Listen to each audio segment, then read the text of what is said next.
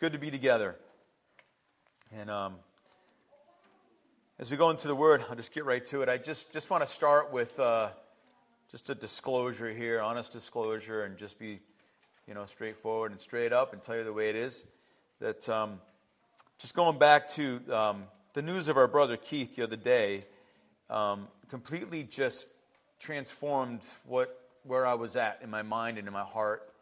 And as I spent a few hours in the morning calling some folks, having some conversations, I came home and I even told Sherry, my wife, and I said, I just got this prompting. And I had this thing that keeps coming to my mind after I had been home for a while. She came home later, and I said, I looked at some of my old sermon files, and I am prompted. I have to go back to a sermon I did just over a year ago. So if what you're hearing sounds familiar, don't blame me, blame God. I had, and Kate knows, and she asked about, what do we, any thoughts for Sunday, for songs and things, and I said, I said, I'm going to be in Luke chapter 18. I was all ready, and it's got to go to the side. When, the Lord tells you, you just do it, and I just trust that this is the Lord's leading, and I'm very confident in that, and even if it's for one or two, but just a reminder and encouragement, and a challenge, because it was for me, and maybe it's more for me, and that's fine, I'll get it out in front of you, and maybe you can take something from it. But that's that disclosure I just have to share with you, and really it's I can't escape it, so I'm just going to share it with you again. And as I proceed and I process through reflection of, and I know we're all in different places with our, where we are in our own lives personally, but even with the news yesterday with our brother Keith. But I just had a couple thoughts and memories of serving together and just some conversations we had. And I was challenged. Not because of Keith or not for Keith or whatever way you want to put it, but just by the Lord, I believe in my own heart and my own journey following Jesus. To evaluate one thing. And I want to challenge you to do the same today. I want you to evaluate and look deep. And I plead with you to evaluate how you are using your time. How are you using your time? I'm not going to critique or criticize, or I'm not here to push buttons intentionally or whatever.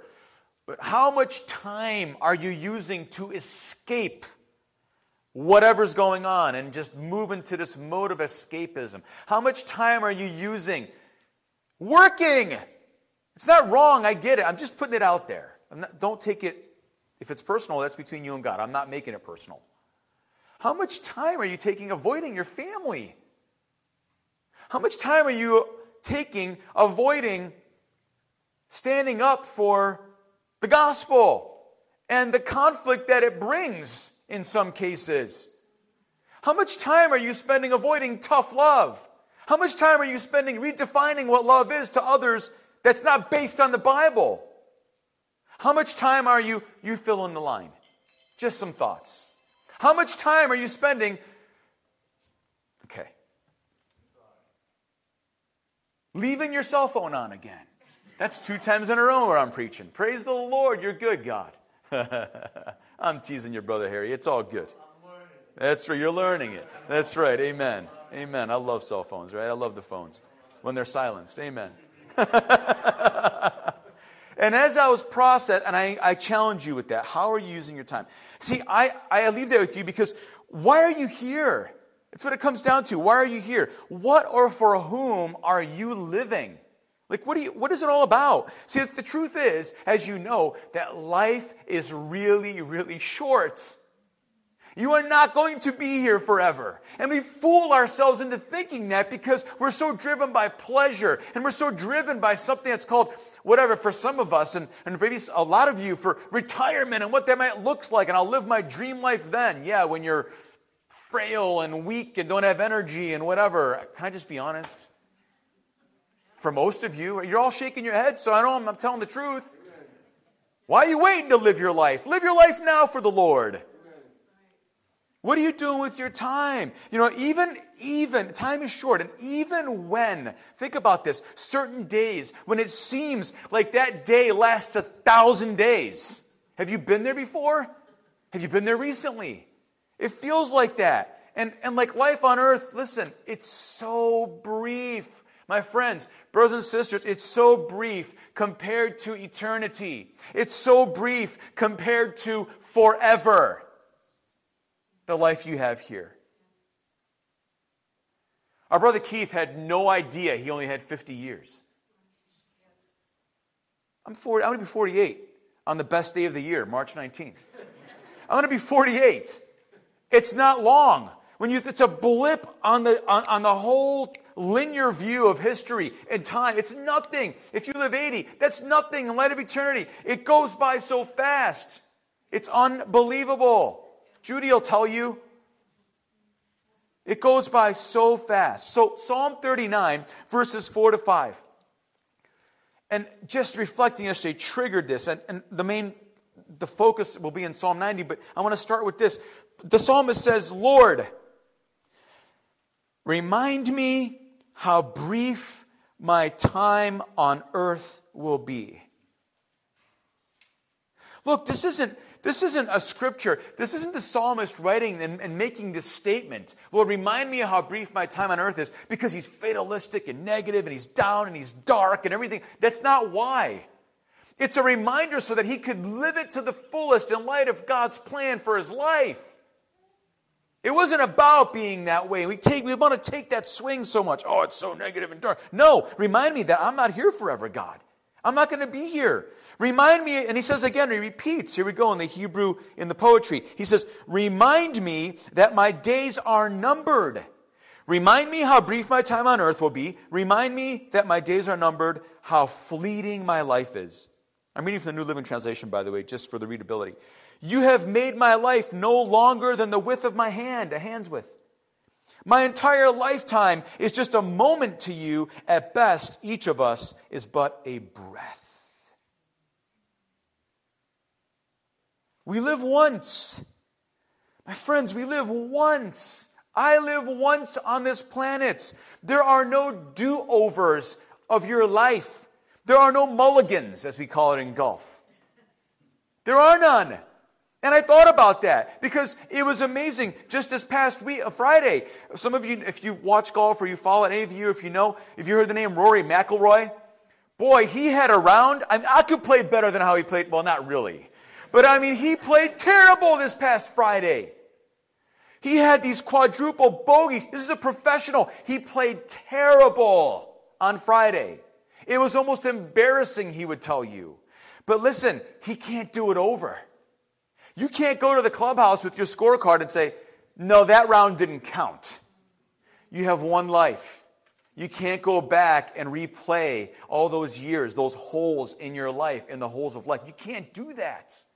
Now, the great thing is that in process, you get a chance to do better on the next hole, right? Until you get to the end, right? But you can't redo the whole round.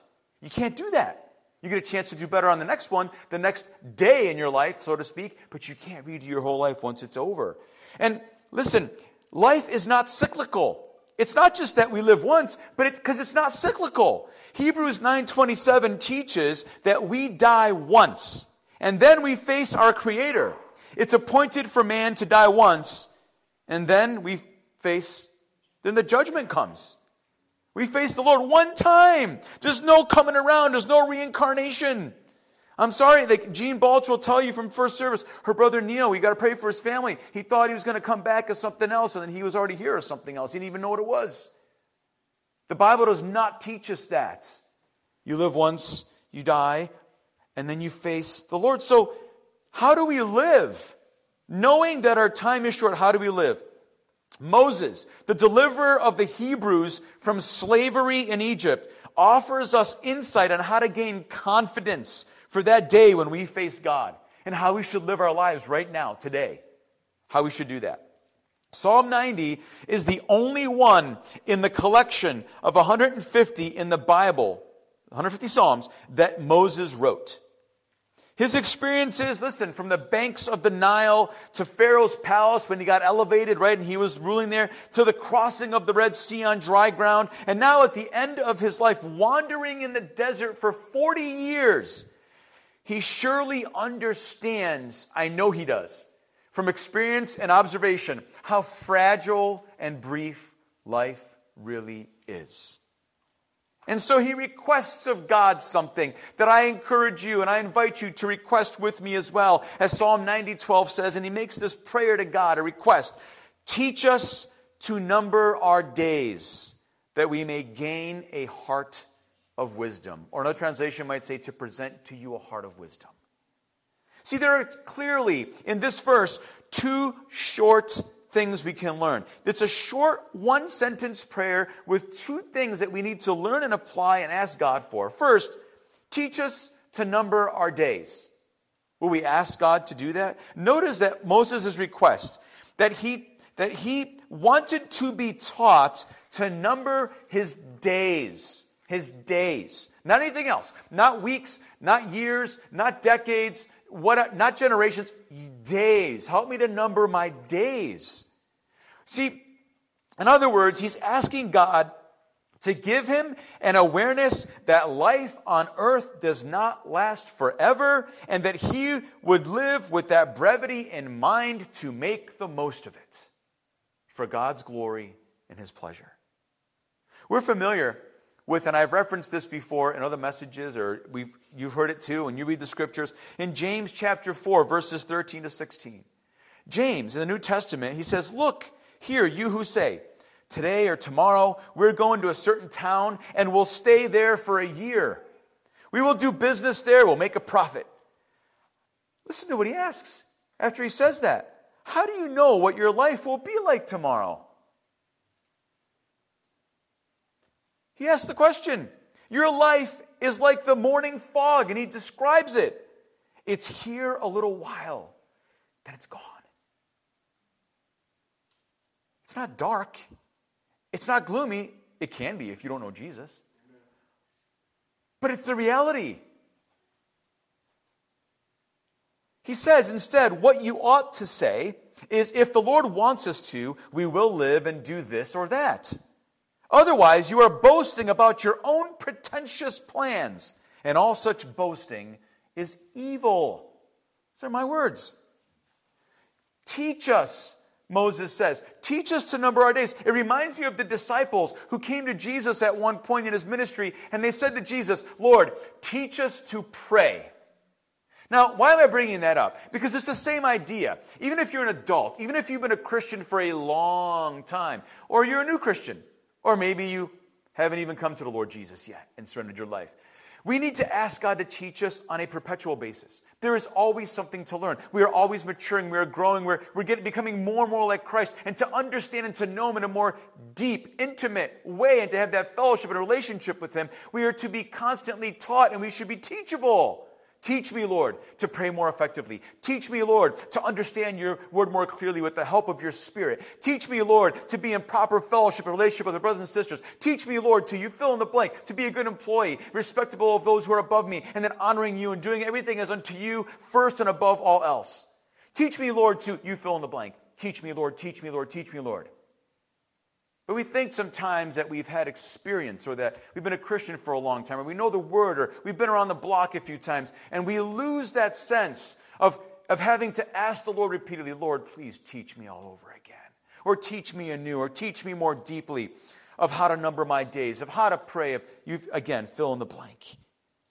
And so when we think we have knowledge, we have to ask the Lord, listen, Lord, teach me again, remind me again that I don't live here forever and that life goes by quickly. Goes by quickly. Why does he ask this? Why does he make this request of God? Because I think the reason is that we have, and people have, a very short-sighted perspective of what we do today and only today. Let me explain. We don't think about the fact that what we do now, today, in the present, affects eternity.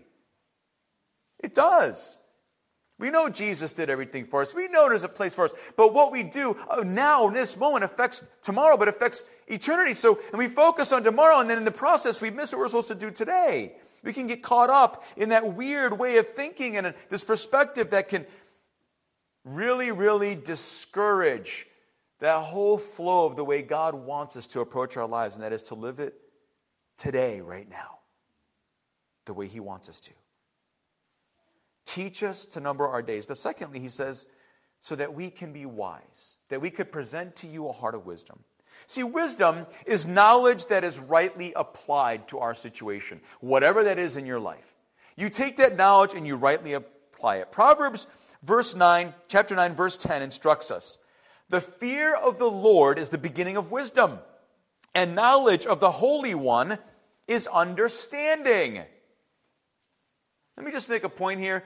It's a whole lesson, and we could have a study on it with so much of what we say in our sermons, right? But just, I want to throw this out there because it's so important from Scripture.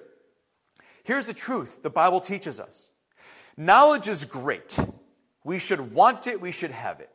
God has given us minds. We exercise our intellect. Our reason is important. We reason things out. In fact, God invites His people in Prophet Isaiah. He says, come, let us reason together. Let's think through this in a logical manner of what your status is as far as your righteousness.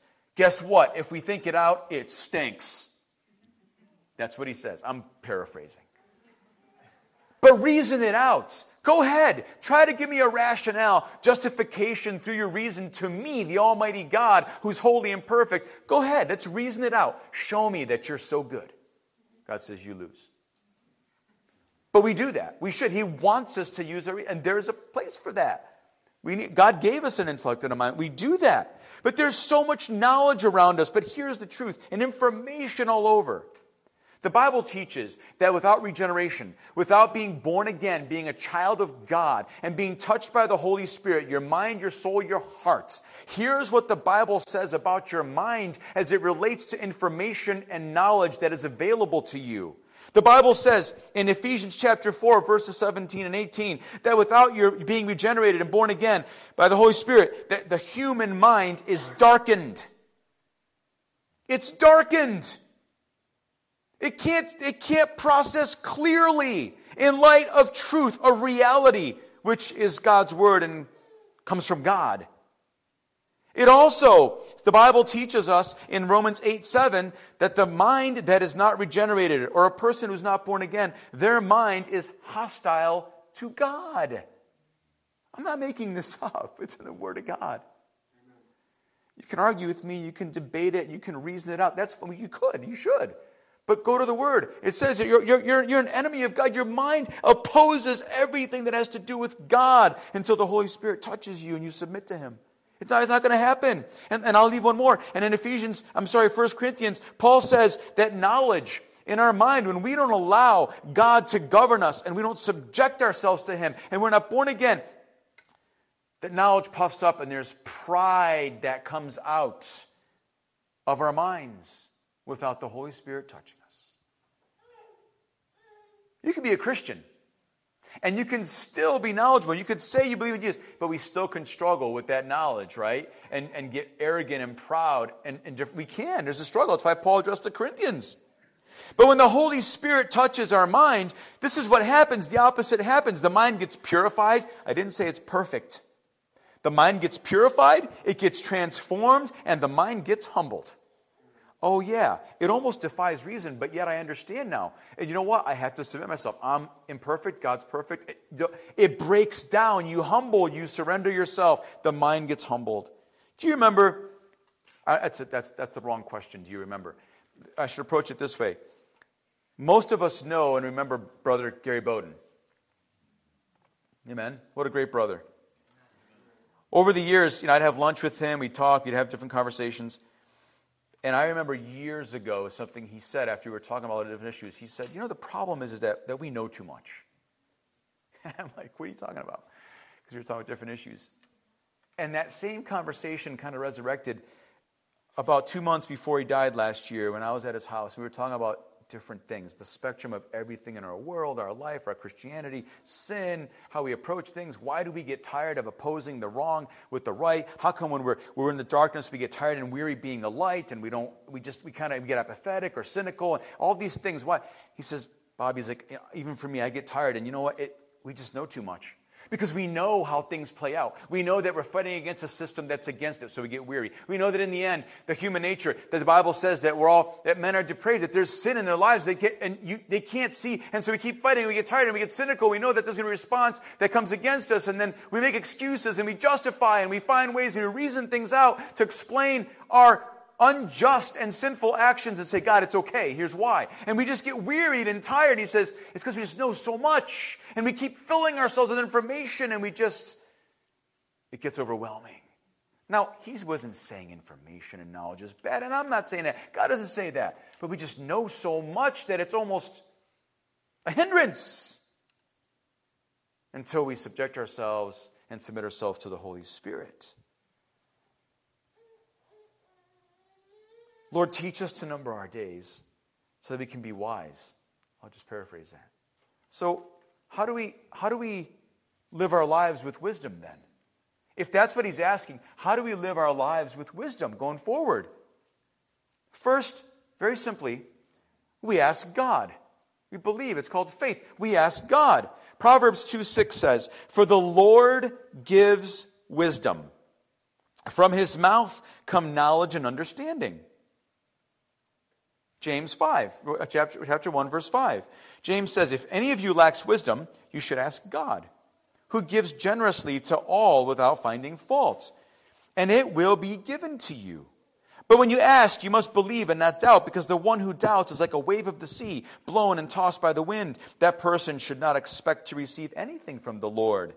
Do you lack wisdom? You should ask God. Ask God. He wants to give it to you. Ask God for wisdom, that you might have the knowledge that you have in the Word of God, in the world around you, all the facts, all the things, the truths around us, and we should take those and ask God, give me wisdom to rightly apply this, that I might present to you a heart of wisdom and give you glory in all I do. Because that is the second thing we should do. We should know our purpose, which is to glorify God. Ask God for wisdom, and then know your purpose. That will shore up, and that will give you and allow you to sharpen and to take the knowledge you have and put your efforts towards those things that are wise. And the wisest thing any human can do is serve God, glorify Him, and make Him known. Some of you are familiar. That philosophical question, that starting point. Why am I here? What is my purpose? Why do I be what I be? Whatever, however you want to phrase it. Why am I here? Well, we could talk for hours and days, and they do, in different campuses and venues and platforms and whatever, for eons about this question. I'll just reference you to the Word of God, but also to the Westminster Catechism. The first question in that catechism was this: what is the chief end of man? What's the purpose? What's the goal? Why am I here? If I could rephrase it. Question: what is the chief end of man? Answer: man's chief end is to glorify God and to enjoy Him forever. Like when? To glorify Him when? Like when you're in forever? No. To glorify Him now. And to start enjoying Him now and forever. You are here. God created you to glorify Him, to bring glory to Him, and to enjoy Him forever. And part of that is that you share Him with others, by extension. Jesus often said of His ministry that He came to do the will of God. That was His purpose. Of course, that involved living righteously by speaking the truth about the human sin condition and treating people with compassion that was rooted in that truth. And eventually dying on the cross as payment for the penalty of sin. That was God's purpose and plan. To preach the kingdom, how to enter it, and then make a way to get in there. Into God's kingdom. Colossians 1:15 and 16. And I'll read a couple phrases from that. It says, Christ is the visible image of the invisible God. And in verse 16, everything was created through Him and for Him. You exist for God's glory. Your purpose, you are here for God's glory, to know Him and to make Him known. You were created by God for God. We were saying, you're the reason I sing. The reason I sing. It's all about God. You're here for God. When we examine all of Scripture, it becomes clear that Christians, those who follow Jesus, have a dual purpose in their life here on this planet, this short life. It is to know Jesus and to make Him known. That's why we're here. So we know our purpose, and that allows us with wisdom to proceed day by day. And finally, we also live one day at a time. How do we live our lives with wisdom? Ask God, know your purpose, and then live one day at a time. One day at a time today. Notice that Moses says, teach us to number our days, not the weeks or the years. We can run ahead. And when our mind runs ahead, I'll just share how I work and let you into my mind a little bit. When I start running ahead, I get really unsettled. It's just me. You can think of me whatever you wish, but that's what happens to me. That doesn't mean that I don't plan. It doesn't mean you shouldn't plan. We ought to. There's wisdom in that. The Bible tells us we should prepare and plan, right?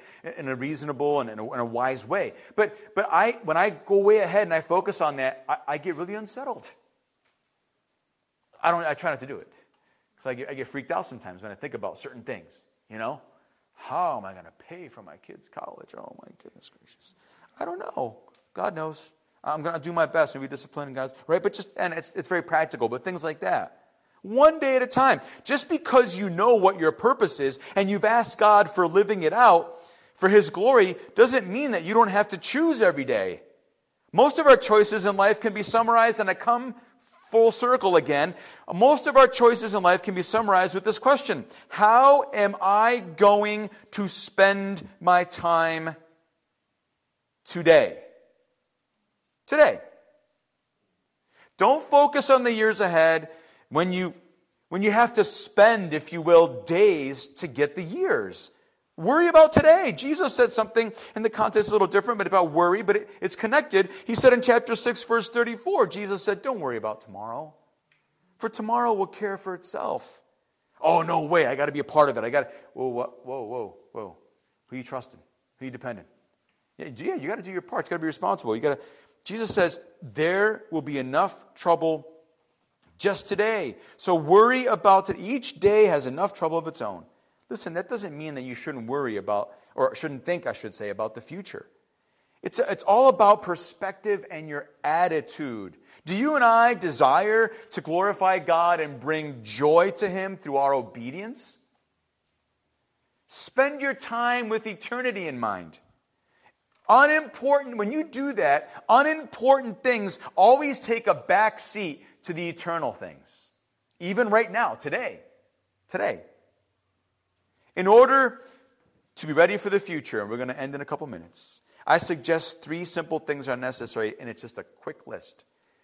For us to be wise,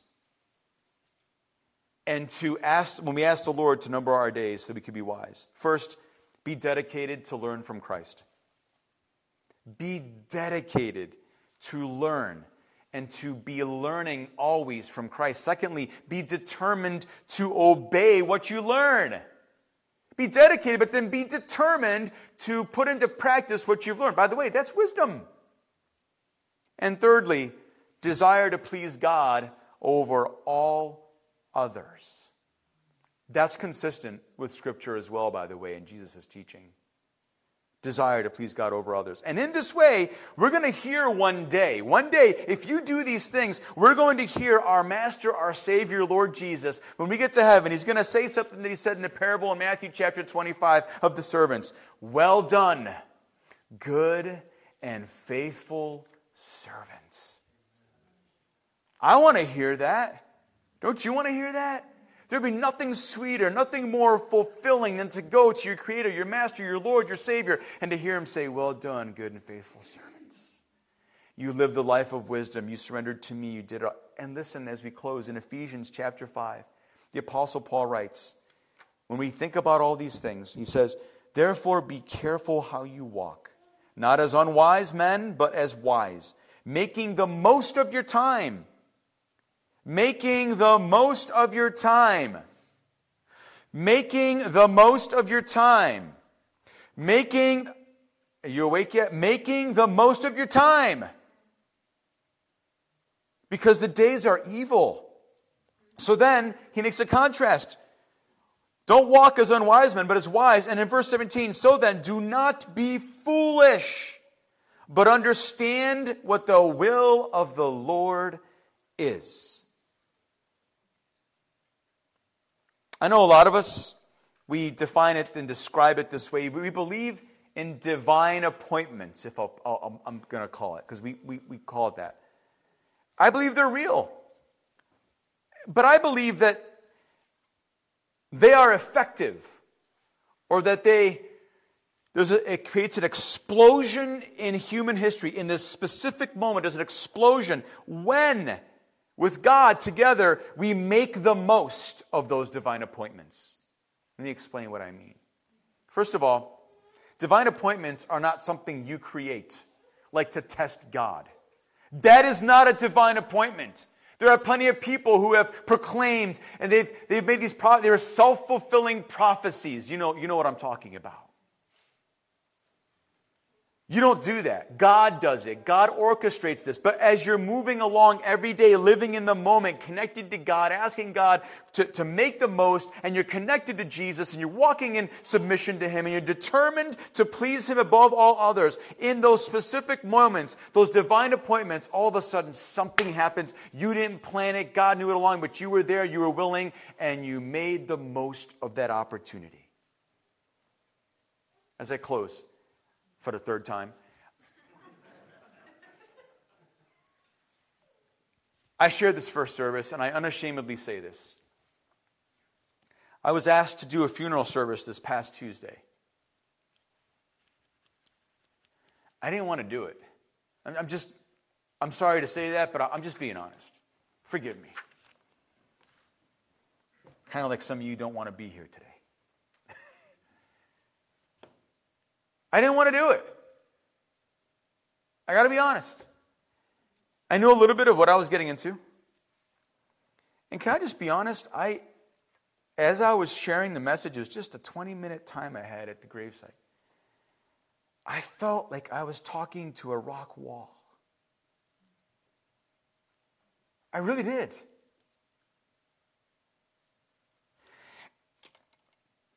But when we walk in God's plan, and every day we say, God, what can I do for you? And I'm just here and I'm available.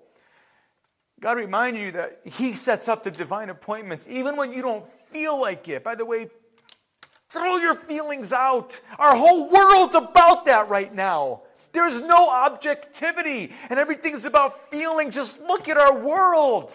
Look at our country. Look what's happening to our culture.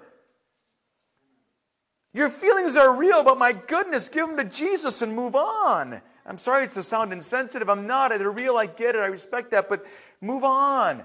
I didn't feel like doing this funeral. I didn't, but I went. And I'm all done. And I'm going to tell you something. At the very end, as I was going back to my car, I already finished talking to you, Cindy. And I'm walking back to my car. And this gentleman runs up to me. And he grabs me. And he says, I'm so glad, preacher. I'm so glad you're here. I'm glad you said what you said, but I got a question for you. I said, what's that? Anything. I don't care. Go ahead and ask me. I can't promise you I have all the answers, but ask me. He said, can I be forgiven? And I said, what do you mean, can you be forgiven? Of course, God will forgive you for anything. He says, no, you don't understand. I'm in the military. I'm a vet. I did a lot of really, really, really bad things. He's crying. What do you do in that moment when you know that everything you felt you didn't want to do, this is God? It was a divine appointment. And to be able to go through the gospel and to tell him that because of what Jesus did and who God is by nature, that he can be forgiven of every and all sins. And you can't stop me because you know how I keep going. And I kept talking, and he says, and he's listening to me, and he goes, stop. He goes, stop. He goes, you already answered my question. He goes, and I'm hearing what you're saying because I was going through some more, like, giving him the gospel, right? He goes, I don't want to hear it. I'm done. He says, you already answered my question. He said, it's too much for me. I don't go to church and all. He says, but thank you. See, that's what it's all about, brothers and sisters. And I don't mean to, that's my world. Your world's different. I get to do what I did, but you get to do what you do next to somebody in a desk next to you in the workplace, or out in the field working with somebody outside on a job site or whatever it is. But you have those opportunities when it feels like nothing's happening and it's just always redundant and mundane, and you just do it and you don't feel like it. But you do it. You stay dedicated and committed, and all of a sudden, bang! It's a divine appointment. And it's the right time. And everything converges. Me there, that man there, the gospel was preached, the Holy Spirit's there. We're at the cemetery at Cedar Cemetery in Jamestown. And right there in that specific moment of time, something happened in the spiritual. God was moving. Have you skipped? Have you missed? Have you dismissed? Or just intentionally ignored a divine appointment? Can you recall the joy of having made the most, choosing to be a part of God's plan at a divine appointment? You've experienced some of those things. It's amazing. Today, ask God like Moses did. Teach me to number my days that I might gain a heart of wisdom. Can we do that? I want to do that. God wants me to do that. God wants you to do that. Let that be our prayer and our request. Amen? Lord, thank you for the time you've given us. You know all things perfectly well, and you do perfectly well all things. Lord, I pray that as you orchestrate our days and as we walk in submission to you, following you, you will lead us and guide us to those exact places where you will be glorified, and we will share you with others, and we'll bring honor and praise to you. Father, I pray that even today we would be alert and aware of how we can glorify you and bring others to you. Lord, to you be the glory, the honor. Teach us to number our days, so that we can present to you a heart of wisdom. To you be all the glory. In Jesus' name we pray. Amen.